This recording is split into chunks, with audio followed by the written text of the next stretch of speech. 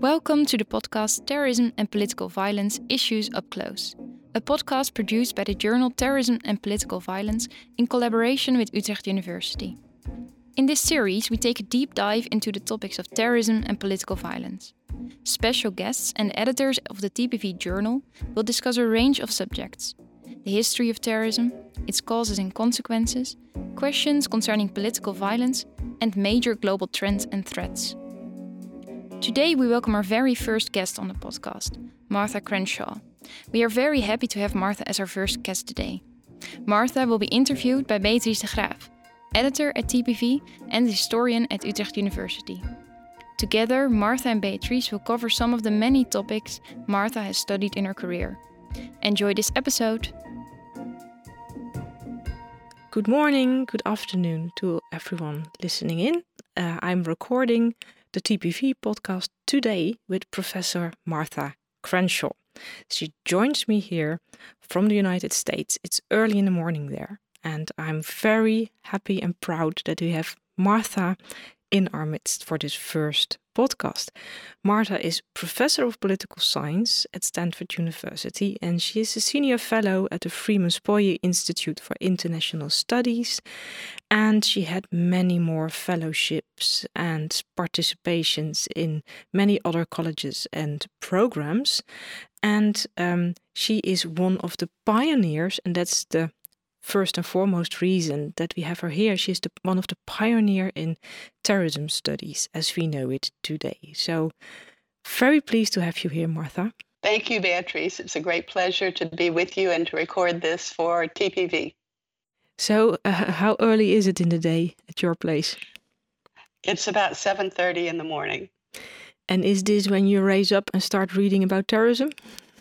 Well, actually, sometimes I do other things like go for a walk because it's rather warm here. So if you want to get outside and do something, you have to do it very early in the morning. So that's more of a routine, is to get outside and then read about terrorism while it's very hot outside.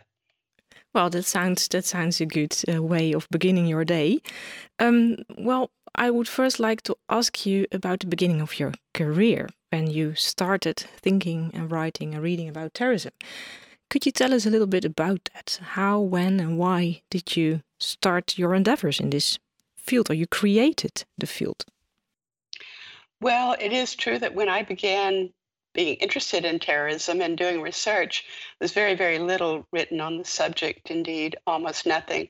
I was interested in the Algerian War, the original Algerian War that began in 1954. And I think my interest stemmed from the fact that I had spent my junior year in college and university in Paris. And the war was still very much a very live memory in France at that time. So when it came time for me to choose a topic for a seminar paper in graduate school, I thought, well, I'll write about the Algerian War. But what about the Algerian War, rather long and complicated conflict? And I just happened to be reading another book that said people haven't studied terrorism very much. And I thought, well, there's a topic, terrorism in the Algerian War. And that's in effect how it all began. And were you already interested in violence as such, as a phenomenon, or more in the motives that drive people to violence, or in the ways states react? Because you are an historian by training, so what exactly was your interest in this field? Well, my training is actually more in political science, which in the US at least is distinct from history, although at the time that I was trained, it was more like history than it is now. It's become much more mathematical and scientific. But I was interested in revolutionary movements. I was interested in history, particularly the history of the Russian revolutionary movement. And also remember that when I was in college and in graduate school, it was the time of the Vietnam War. And there was a lot of interest in violence, insurgency, revolution, rebellion. And I think that context shaped my interest a lot. So when you were studying, I think it came out a little bit later. Were you interested in this perennial question, why men and women rebel? It's the book by Ted Gurr that came out in 1970. Or were you more interested in, well, small wars, insurgencies far away with Vietnam? So what was your interest like? I think to begin with, it probably was more in the question of why resort to violence. Now, in a case like Algeria or even Vietnam, it was understandable as part of a broader insurgency.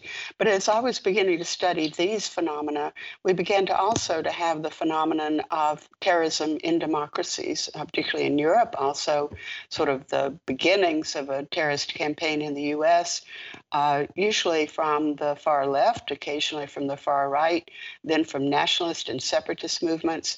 And that provided even more of a puzzle, because why in a democracy where you have access to peaceful protest, you have access to the vote, you have freedom of speech, would you resort to conspiratorial violence in order to overturn a democratic political order? So this created even more of a puzzle, and my interest sort of moved on from Algeria to those sorts of cases. And your interest moved on, but you also had a positionality yourself at the time. I can imagine, as we have today, people feel about the war on terror. They have opinions about critical race theory, opposition, violence. So where did you stand back then? Were you feeling with the state, trying to restore order, pacify those movements? Were you at the side of the open democracy, trying to fend for the pillars of the democracy? Or were you on the side of the rebels? Could you feel with them? Could you say something about your positionality back then? Well, as a social scientist, of course, the effort is to be as objective as possible. And what I tried to understand was the motive for the use of violence. And in my early years, I was focused particularly on the strategy of the use of violence, that it was something, in effect, utilitarian. You had an objective, and violence was a way of getting you closer to your objective. I was also interested in how states responded to terrorism. I had written about the French response to the FLN in Algeria, which is a disastrous response, fueled violence rather than diminished violence. So I was interested in that aspect of it, but even more interested in the why part of it. And as I say, I was trying to be objective, and therefore I was often accused of being sympathetic to those who use violence because I tried to understand what they were about. But my interest was in understanding why and whether or not they were strategic in their thinking. Over time, I began to look more into the psychology of their motivations. My colleagues who were psychologists and psychohistorians encouraged me to think that perhaps there was more to it than simply a calculation of ends and means and costs and benefits.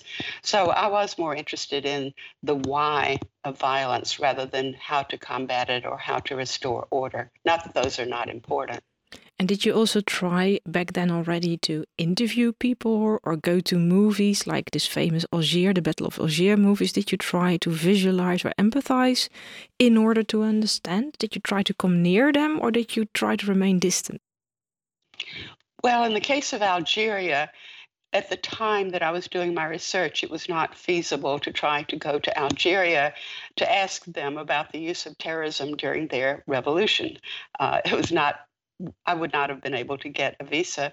I did talk to people who had returned to France. I talked, for example, to French academics who had been instrumental in trying to resolve the conflict, such as the anthropologist Germaine Tillion. And I read a lot of revolutionary publications, a lot of things written by the terrorists, quote unquote, themselves. And yes, the famous film, The Battle of Algiers, where the chief leader of the Algiers terrorist network played himself in the movie. It was his idea to make a movie which says something about, I think, the personality sometimes of terrorist leaders. I happened to see the film when it was first shown in France, in Paris. There were demonstrations in the streets. The war was still so live then. There weren't any bombs in the movie theaters, but people threw chairs and threw things at the screen to try to stop the showing. It's a very exciting time. Yes, and it's almost a bit like with this movie, The Godfather, that future terrorists started to mold themselves on the persona of this. I think his name was Gilles de Pontecarvo, wasn't he? One of the key actors. And I read that Andreas Bader, one of the founders of the Red Army faction, that he even asked his mother to sew him silk pants that mirrored the clothing that this actor in the Battle of Algiers was wearing, because they sympathized, but they also identified with these guerrillas. Well, it's certainly true that the portrayal of the terrorists in the FLN, it was then called the Autonomous Zone of Algiers, was sympathetic, which is why many of the French authorities objected to it.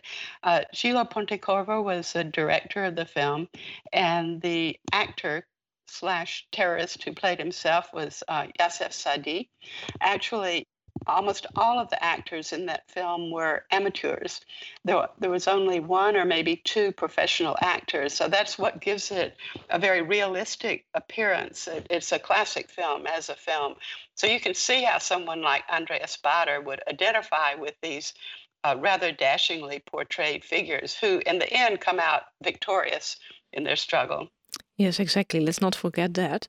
So, when you came back to the United States, did you then focus or shift your attention to the homegrown terrorism back then, the Weather Underground, or for some people, the Black Panthers also were a terrorist organization. So, did you also focus your attention on them or on the Red Army faction, the Red Brigades, the terrorist groups that were active in the early 70s?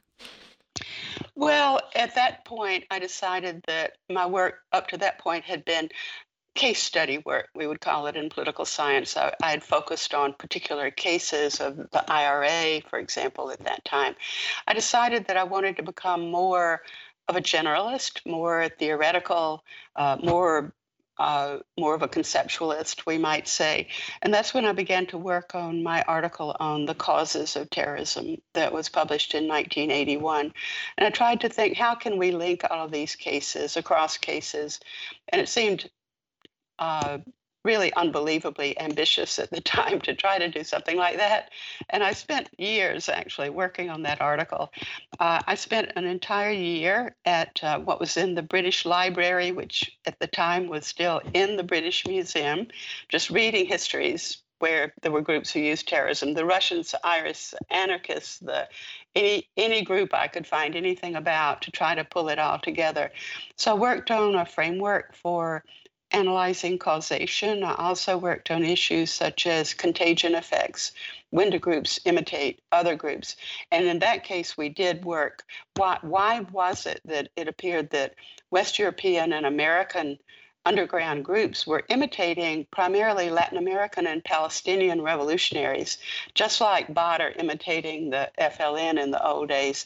So we tried to puzzle that out as well. It seemed like a sort of reverse contagion effect, because we usually thought of development spreading from the developed world to the less developed world, and that was running the other way, what was going on.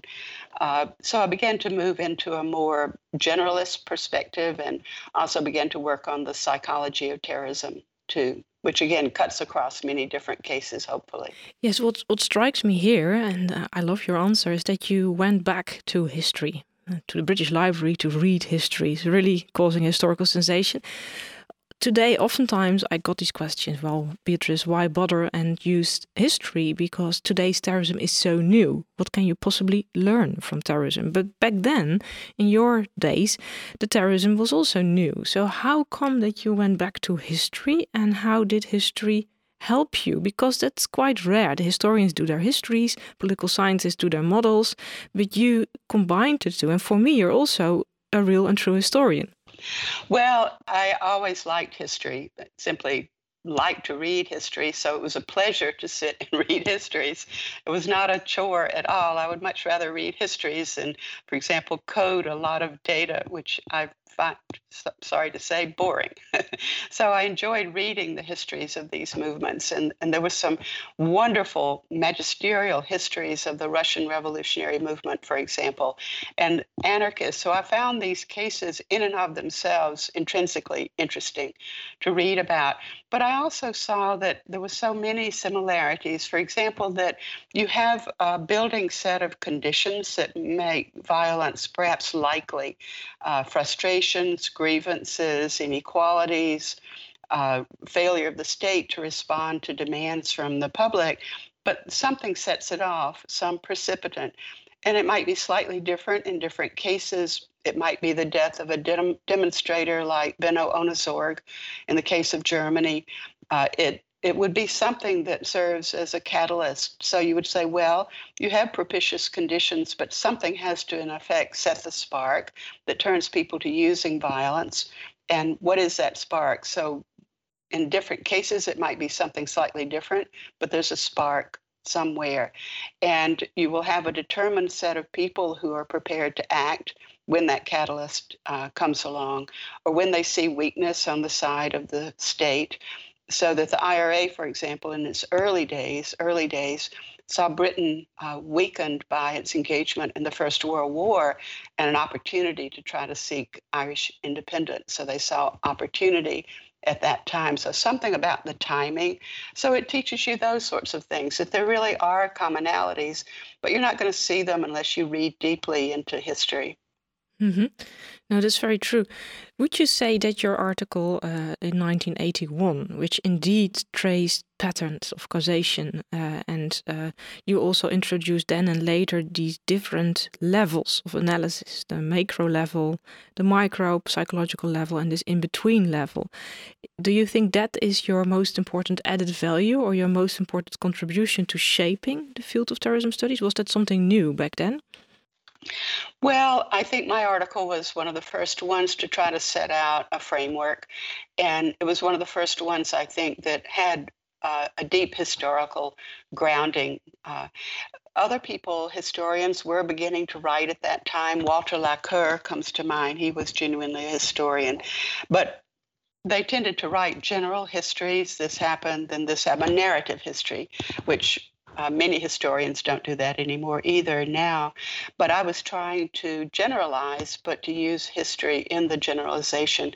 So I think that that article certainly made an impact, surprisingly. I'm constantly surprised. It is read a lot. It's reprinted in anthologies. It still stands the test of time, I think, even though its examples are now probably somewhat dated. But I also think that I felt that my argument that violence can be strategic was important, and I still hold to that, that yes, there's a strong psychological dimension to it, but there's also a cost-benefit dimension to it. If you don't have very many people to mobilize for your cause, then terrorism is a way of getting your cause, in effect, on the table for discussion. And it gets attention. It still gets attention.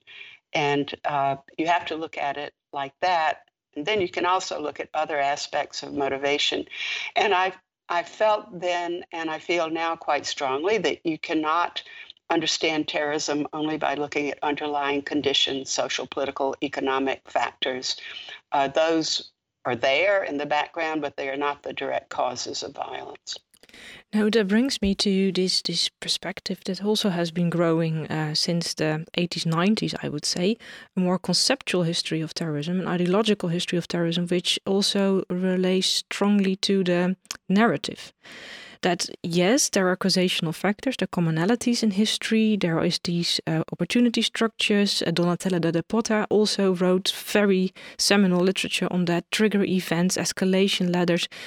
But there's also something like, you almost could phrase it as an Hegelian perspective on terrorism, that sometimes an idea floats and sometimes it goes down, like with the left-wing revolutionary terrorism that went down somehow. And then there came the holy terrorism. So how do you feel if you take your causation approach and your commonality approach seriously, which I also do, how do you then account for these different sets of narratives? And how do you feel, for example, about David Rappaport's wave approach? There's certainly what we would call a normative dimension to terrorism. And by that, I mean a set of ideas that circulate at a given point in time in history, linked usually to ideology and beliefs about politics and political order, justice, the right versus the wrong, often equality, inequality. And these sort of waves, if we want to call them that, do dominate at certain times in history, so that from the anti-colonial movements beginning really in the 1940s all the way up through the 1960s and 70s were very dominant. And so the left-wing terrorism in Western Europe, of course, borrowed a lot from anti-colonial norms and ideas that provided inspiration. If you remember, of course, the Red Army fraction, one of their aims, they said, was to bring the war home to Germany. The Weathermen, similarly, in the US, we want to bring the Vietnam War home to you and show you what war is like, so that you don't engage in war. The state doesn't engage in war. So definitely there are these ideational, we call them in the jargon, currents at any given point in time that are dominant. And certainly it did appear that left revolutionism began to fade away. National separatism began, they rose, they faded, and then we had the rise of so-called religious terrorism that can be dated to the Iranian Revolution, I think in 1979. Even though that was a Shia revolution, it translated itself into Sunni ambitions as well. And the end result, probably not the end result, one result, Al-Qaeda, ISIS, Salafism, jihadism.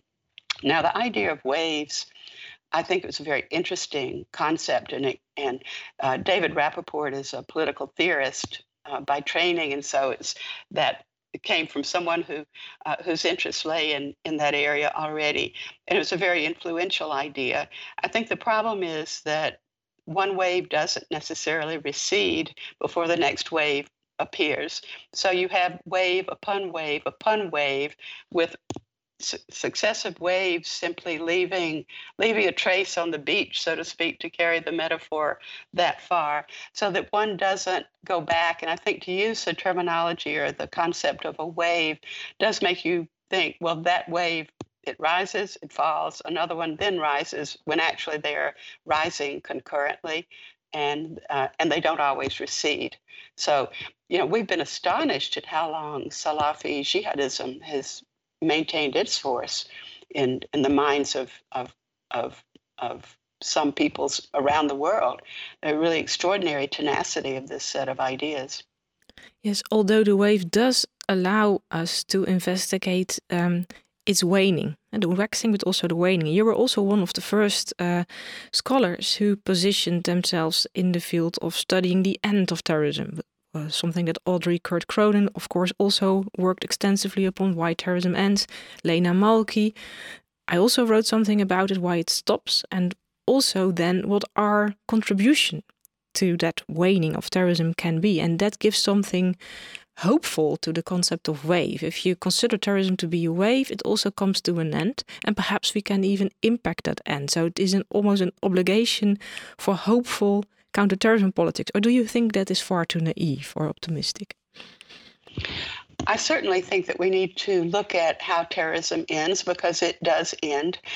When I first proposed that we could study how it ended, I would say, but it hasn't ended. My audiences said, it's still going on. It doesn't end. But of course it does end.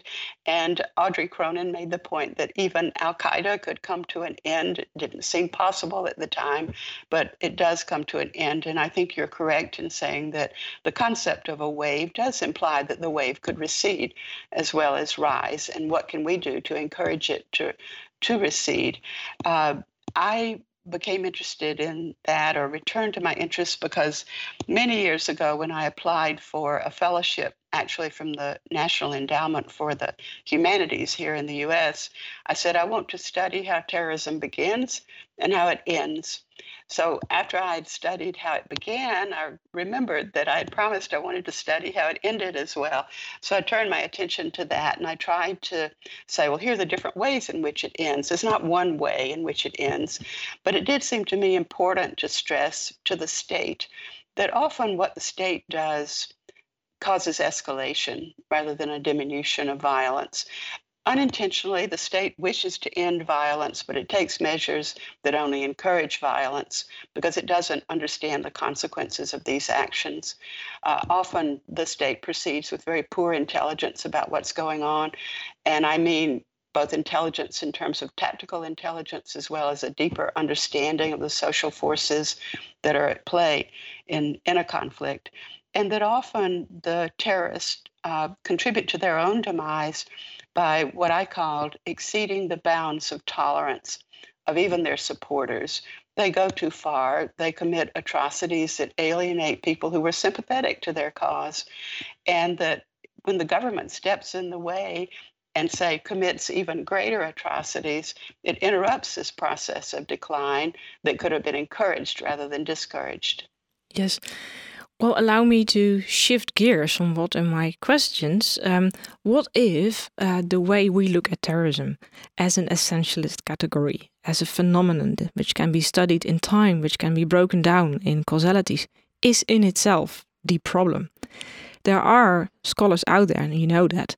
For example, Tarek Bakawi has made this point, and he says, well, the whole terrorism conflict, asymmetric warfare as such, is the result of a conflict between the powerful and the powerless, reinforcing the cycle of violence. And we ourselves, in framing something as terrorism, or even applying this wave theory, is in itself alienating, is a project of Orientalism, perhaps even, on terrorism. So how do you feel about that critical take on terrorism, which is very much present in critical terrorism studies nowadays? And well, how do you feel about that?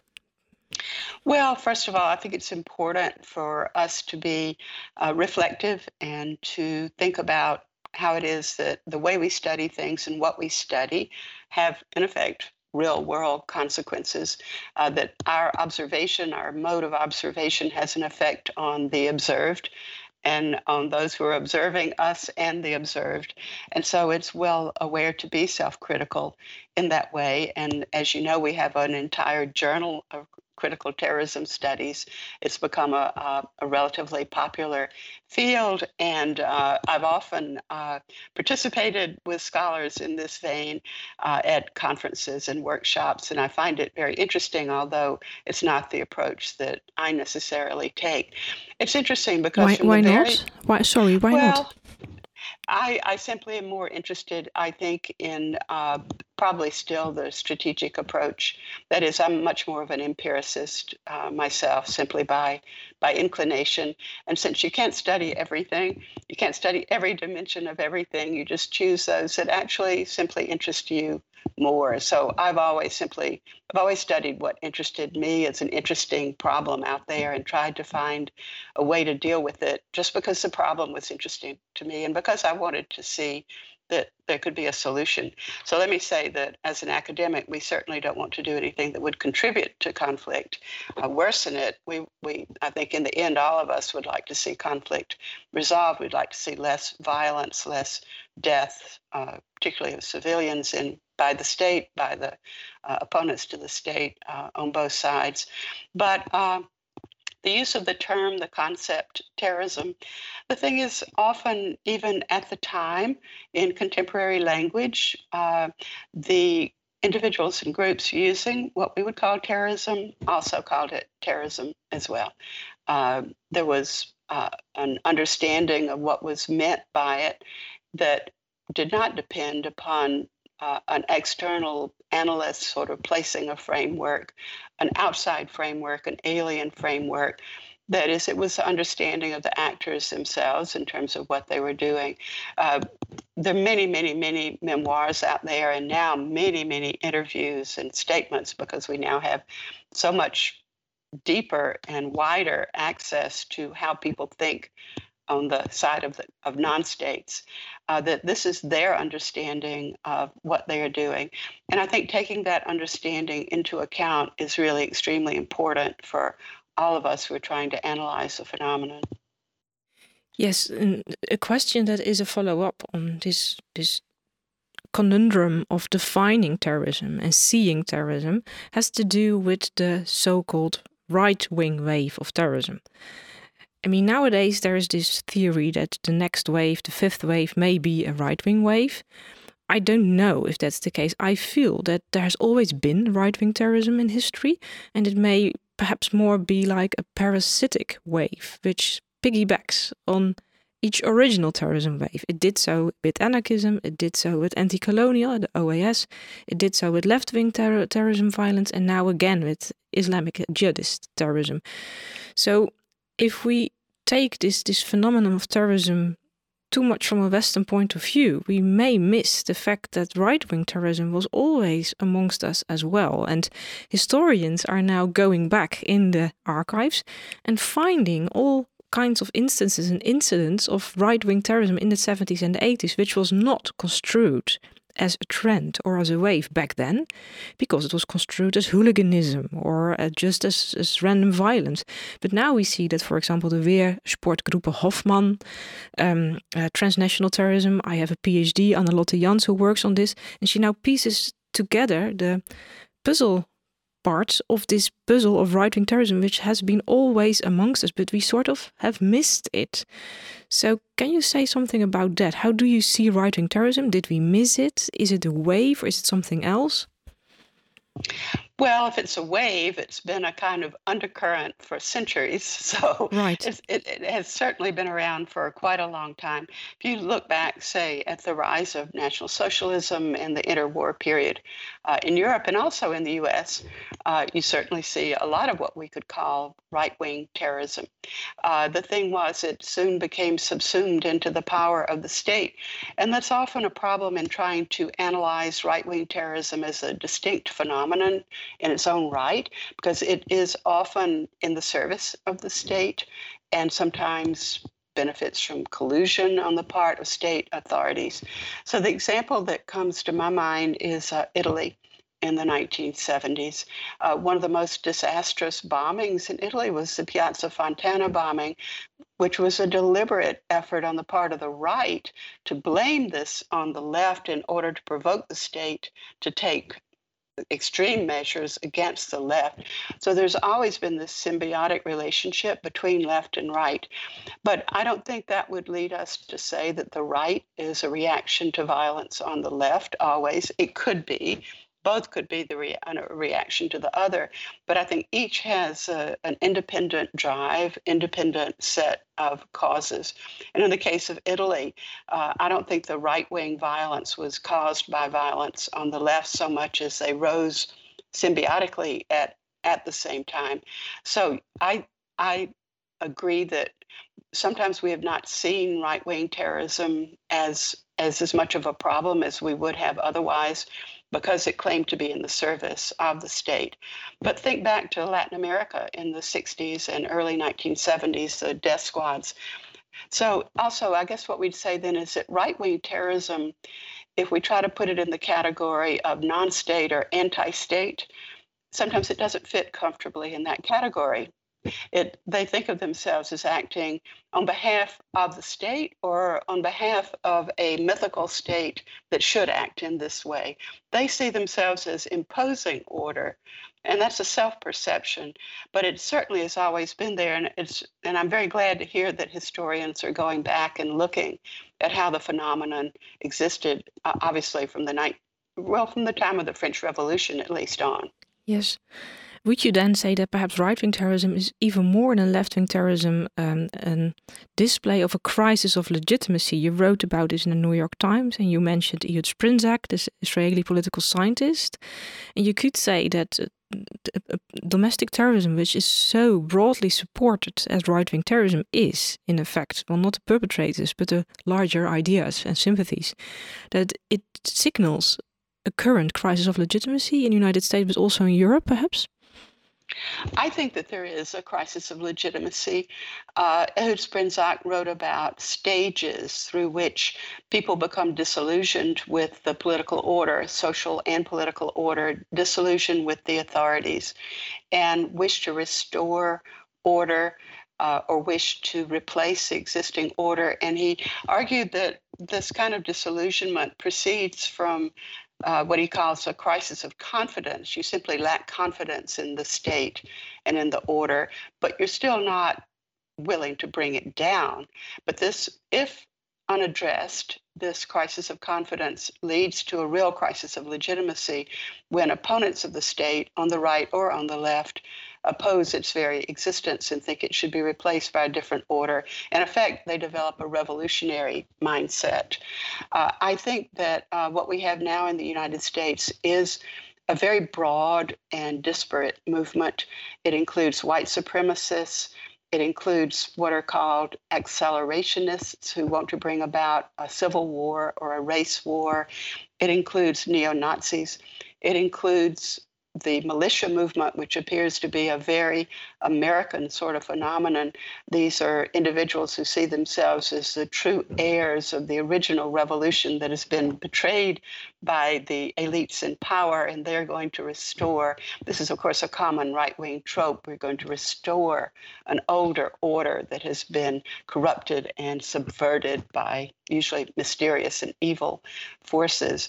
This is a very, very disparate and diverse movement. Actually, we refer to them collectively as violent right-wing extremists, but there are many, many differences among them, and there's indeed not very much unity.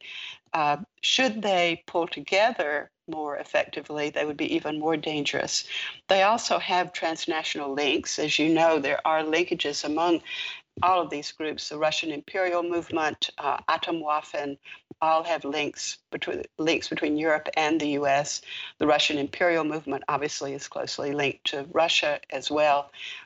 Russia has frequently been accused of aiding in probably minor ways some of these groups in order to create disruption in the West simply for its nuisance value.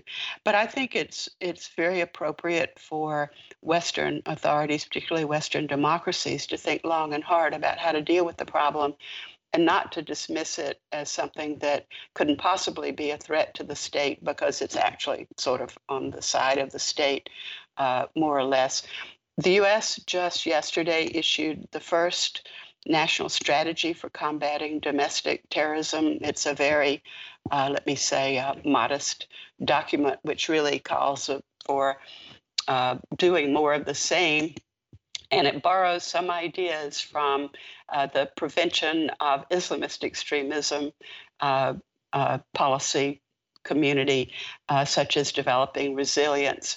I think that some of those ideas are misplaced in the case of the far right, but it's at least a recognition at the top of the American government that this is a problem that needs to be addressed, which until the Biden administration, there was a real reluctance to even see that it was a problem. Yes, and isn't it also the fact that if you zoom out again, look back in history, you can see that every larger wave, if you like, or culture of terrorism profited from new information communication technologies. The anarchists from the newspapers, the anti-colonials from the radio, specific weaponry, the revolutionary was televisioned in the 70s. You could say today's wave of terrorism, both the jihadism, but perhaps even more so the far right-wing terrorism, profits from the social media, which is only with us for 10 years. And we already have seen a massive displacement of energy, of violence, of hate crime all over the world. And it's sort of, you say the movement is dispersed, diverse, there's not much unity. On the other hand, I see a global movement that connects the dots, the QAnon conspiracies. They connect the dots between many, also far-right conspiracy problems. So the social media also links the violent extremist with, let's say, still law-abiding citizens who do display the same attitudes and feelings and sympathies. And there was a PhD defense in the Netherlands just now by Nikki Sterkenburg, who says the real problem with far-right extremism is not so much the far-right extremism as such, but the fact that many populist or conservative parties have adopted their language about great replacement, for example, the Great Reset. It's now common language in not just the Russian imperialist movements or the Atomwaffen, but in the AfD and in Dutch political parties as such, which is enforced by social media, because those ideas, they spread from social media bubbles, Twitter bubbles, via hashtags, and data analysts have investigated this. It spreads to the real world and to street protests. So it's difficult, complex, but my main question is, do you see today's far-right terrorism as something new, also propelled by these social media algorithms that link them together in a far larger, more globalized scale than before? Certainly, social media has provided a means of communication that makes it, one, super, super easy, two, very difficult for governments to deal with, democratic governments who don't want to suppress free speech. There are debates going on now in Europe and the US over how to rein in companies like Google, Facebook, the other things that we use all the time now, all of us. And therefore, what it means is that, yes, people with extreme ideological views can have access to a much wider audience. And in the old days, where you would not want to have been seen walking around with an anarchist newspaper, you can go home and turn on your computer and watch propaganda from any direction. And unfortunately, there are a lot of people who accept uncritically what they happen to see on their computer screen, accept it as truth, quote unquote, without using a critical faculties to examine it and wonder if it is true. I encounter this all the time, trying to persuade people that just because someone said it on a podcast doesn't mean that it's necessarily empirically valid as a statement. But I think I think social media has had an enormous impact in that with each development in the means of communication, technological development, communication has gotten faster and broader with each step. But let me pose a sort of contrarian observation, which is that at the same time, it makes it harder to form a true trusting in-group of individuals who can act effectively in terms of using violence, because you cannot trust via the internet. And I think we're still trying to study this, but can you form these bonds that unite people so deeply in the conspiracies where you met face to face through the internet, particularly in a case where, for example, in the United States, informers are rampant. The US FBI uses informers quite a lot to interrupt plots against the government, quite a lot. It's more common in the US than in Europe for there to be the use of these informants. So your distrust of someone you've just met, perhaps even seen via Zoom, you can't trust them. And I think that therefore the reach is greater, but it is a looser, lighter, less binding link to other people. There's sort of a contradiction there. Yeah, I can see your point, although this could also predict more lone operating attacks, people on their own, committing small, very small scale, perhaps ineffective attacks, but still, like in Halle or in Hanau recently, or in the Netherlands, there were 2 elderly ladies arrested for committing an attack or threatening one of our top virologists. Elderly ladies who would never have become terrorists in the past. Well, that's very true, that there's likely to be an increase in the what we might call inspired violence or terrorism. We'll just say violence now in order not to go off onto what's terrorism and what's not. But people who are simply inspired as individuals or a couple of individuals, nobody told them to do it. Nobody told them how to do it. They simply observed and acted on that observation.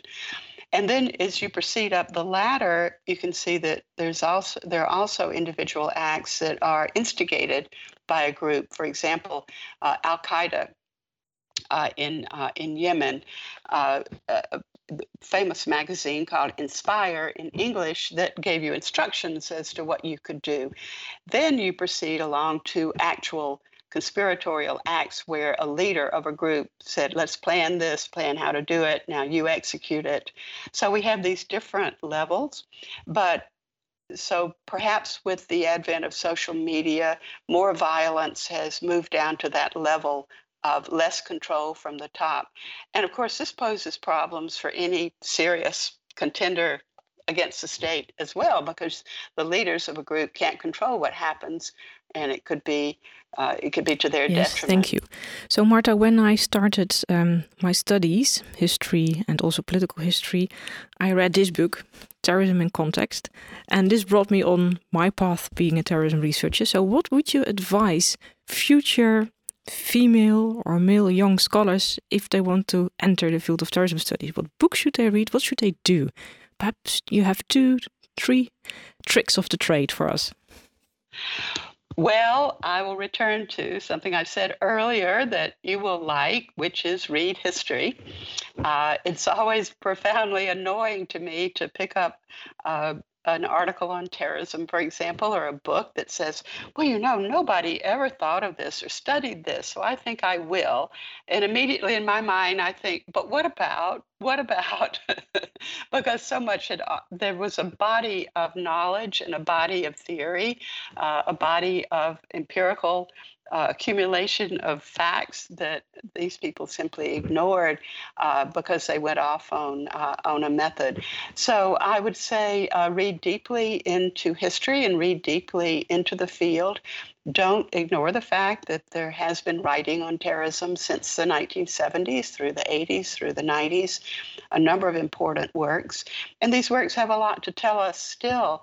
So many of the ideas have been there for decades. I think of Donatella Della Porta, whom you mentioned, Michel Wiviorka, who wrote a book on terrorism years ago, how terrorism is in effect a negation of a social movement, a very interesting sociologist perspective on terrorism. So both of those things. And then what we always try to tell our students in political science, focus on the problem. Don't focus on the method. Don't start with the answer. Find a problem that really interests you. And if it's something to do with terrorism, try to identify a problem and then think about how can I explain it? How can I answer it? And proceed from there. I think you have to be determined. And I'll just tell you briefly that volume, Terrorism in Context, it began as a proposal to the U.S. State Department to fund a series of case studies of terrorism, because I had initially thought I would write a kind of general tome, and I realized that I needed more expertise in different areas, different languages, different cultures, and I would be better off to collect some experts. Well, the State Department did not fund it. As I understand it, they spent their money on a perimeter fence for their embassy in Beirut. It's a time of terrorism in Lebanon. And so some years later, I happened to meet Gary Sick, an author who was working for the Ford Foundation. And he said, we're interested in funding something on terrorism. Do you have any ideas? And I thought, yes, I do, actually. I have an outline of a book. And I did. So I presented them with that proposal, and they were interested in funding academic research.